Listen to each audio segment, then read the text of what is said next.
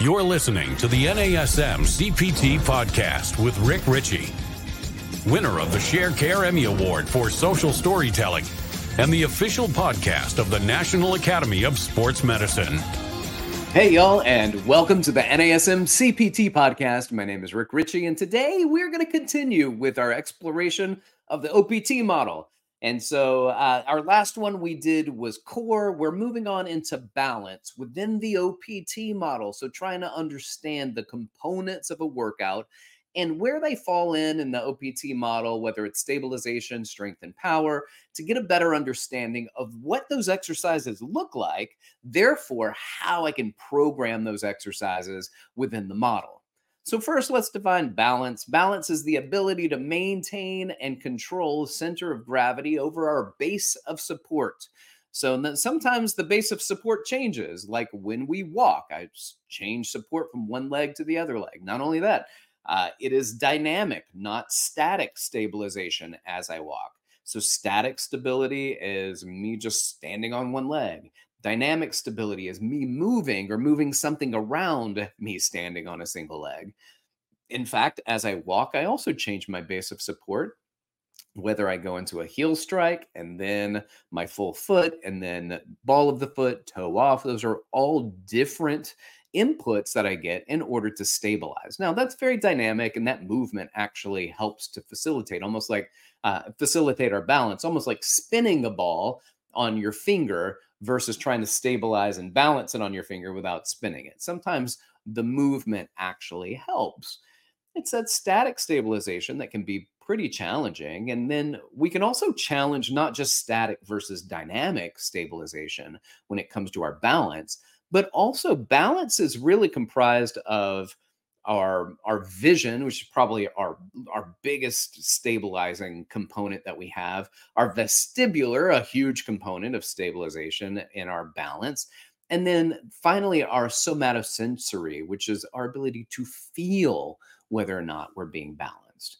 And you can explore this a little bit. So think about just standing on one leg. It's not very challenging for a lot of people to stand on one leg, but close your eyes and then try to maintain the stability. And that actually changes things quite a bit.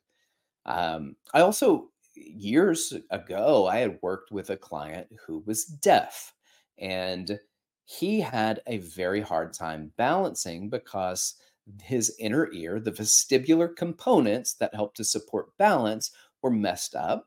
And we had to really focus on not just vision and seeing where your body is in space and trying to understand it so that you can make adjustments, but feeling it. So sometimes I'd have him close his eyes and really feel and try to stabilize with his eyes closed because it was very difficult for him to balance anyway. But to do that and focus on the somatosensory, his ability for the mechanoreceptors to feel a change in space and to know that that change in space would then offset the center of gravity over the base of support, and he needed to stabilize it. So he needed to develop stronger, as we all do, and especially as we age and balance becomes more challenging, to develop a greater sense of neuromuscular control, which is the response, whether it's conscious or not, of the muscles putting the body in a purposeful movement and maintaining control over it. So I want to be able to maintain control over my balance, center of gravity over base of support. So balance training. Balance training, we know the research shows that it improves our balance, it improves our coordination, it improves neuromuscular efficiency, our neuromuscular control, but it also actually assists with reducing athletic performance injuries. So we see that when it comes to ankles, that ankles being rolled, we see a reduction when balance training is implemented. There's a lot of stabilization work and balance that we can do that actually helps us with our athletic performance. So there's something that we will do oftentimes is put somebody, especially for balance stability, when we do stability training, we'll put somebody in what's called a proprioceptively enriched environment. And that's going to be an unstable but controllable environment. And we'll do exercises that cause the body to use this internal balance mechanism and this internal stabilization mechanism in order to have that center of gravity, base of support. So there are 3 levels to the OPT model, and balance will fall into all 3 levels. So if you're in the stability level and doing balance training, so balance stability, there's going to be little to no movement of your stance leg. So standing on a single leg, and there are progressions where it might be, can you do everything on 2 legs first on a stable surface? And then can you move to 1 leg on a stable surface? And then potentially proprioceptively enriched environments where there are 2 feet on an unstable surface, like an Eric's pad, and then 1 foot on an unstable surface. Now, that's not necessarily a transfer to training effect. That's simply the ability for our muscles to start to engage. But single leg balance on a stable floor, I think, is a very purposeful balance scenario. So if I'm doing balance stability training, little to no movement of the stance leg, then you can do exercises like a single leg multiplanar reach. So you stand on your left leg, your right leg goes in front of you, sagittal plane. It goes to the side, frontal plane. It kind of reaches back at a 45-degree angle in a transverse plane. You can do hip rotations. You're standing up tall and just rotating the pelvis actually on top of the stable stance single leg. Be careful. What happens oftentimes, you start to rotate the pelvis out and the knee ducks in with it. So the stance leg knee goes into internal rotation. The goal here is to keep the knee in line with the second and third toe. Can you move the pelvis back and forth on top of it? Also, I'll do hip hikes and hip drops on that stable single leg. I'll do single leg circles, making a semicircle around me. Single leg arm runners, where I'm pumping the arms forward and backward while standing on a single leg. Single leg calf raises. Something I call a single leg, I'll do crazy arms. What's crazy arms? I'll just say stand on a single leg and just move your arms in multiple different locations and areas and say, look at me, I'm crazy. I got crazy arms. You can do that. And that would be balance stability. It would also be very disturbing for your clients and the people around you, but sometimes you need to shake it up. So doing crazy arms, legit. You can legitimately do that.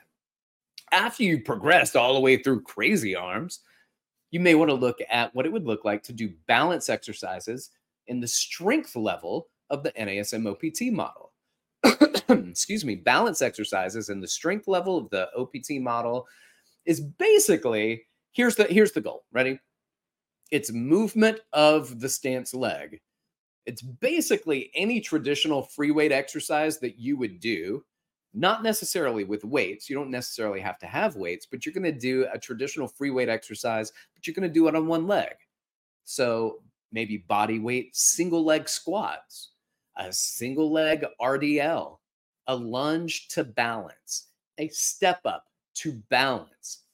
And then you can add in all sorts of different planes. Any of the above can be done pretty much in multiple planes. And we work those planes in motion where it's step up frontal plane, step up transverse plane, lunge to balance in multiple planes. Then we can add those components into it and really challenge our stability. That would help to work our balance strength. I said our stability, but our ability to stabilize our balance components. So to increase our neuromuscular efficiency with our single leg exercises, to balance better, to be able to coordinate that movement and stabilize. Then there's the plyometric version of balance training, and that would fall in line when you get to the power phase of the OPT model. Your balance exercises are going to be a bit more dynamic. So it's going to include a hop, and a hop is a 1 leg exercise versus a jump, which is a 2 leg exercise. So it's going to be a hop, and you're going to hold your landing for about 3 to 5 seconds. So maybe I'm standing on my right leg and I hop over onto my left leg and I do a frontal plane hop. So, or I could just stand there and just jump straight up and then land on my opposite leg and then hold that for 3 to 5 seconds. Then I can start changing planes of motion. I can do sagittal plane, frontwards, hop, hold, 3 to 5 seconds. Can I hop back? 3 to 5 seconds. Frontal plane, side to side, hop from one leg to the other, doing these ice skater type exercises where you hold your landing. You stick your landing and you hold it 3 to 5 seconds before you jump back over or hop back over. Now, when you're doing these side to side ones, your clients inevitably are going to jump from one side to the other. They're going to stand on one leg and they're going to start to slowly fall, like timber jump onto the other leg. So, my suggestion when they start to fall back into the hop over to the other side is just stop them. Put your leg down, get your balance, and then do it again. And instead of landing and then falling back into that jump, put your foot down, stabilize, see if you can land it and hold it for 3 to 5 seconds. Do not jump. Do not hop from one leg back to the other one until I say to do it. It's only going to be about 3 to 5 seconds, but do not anticipate it.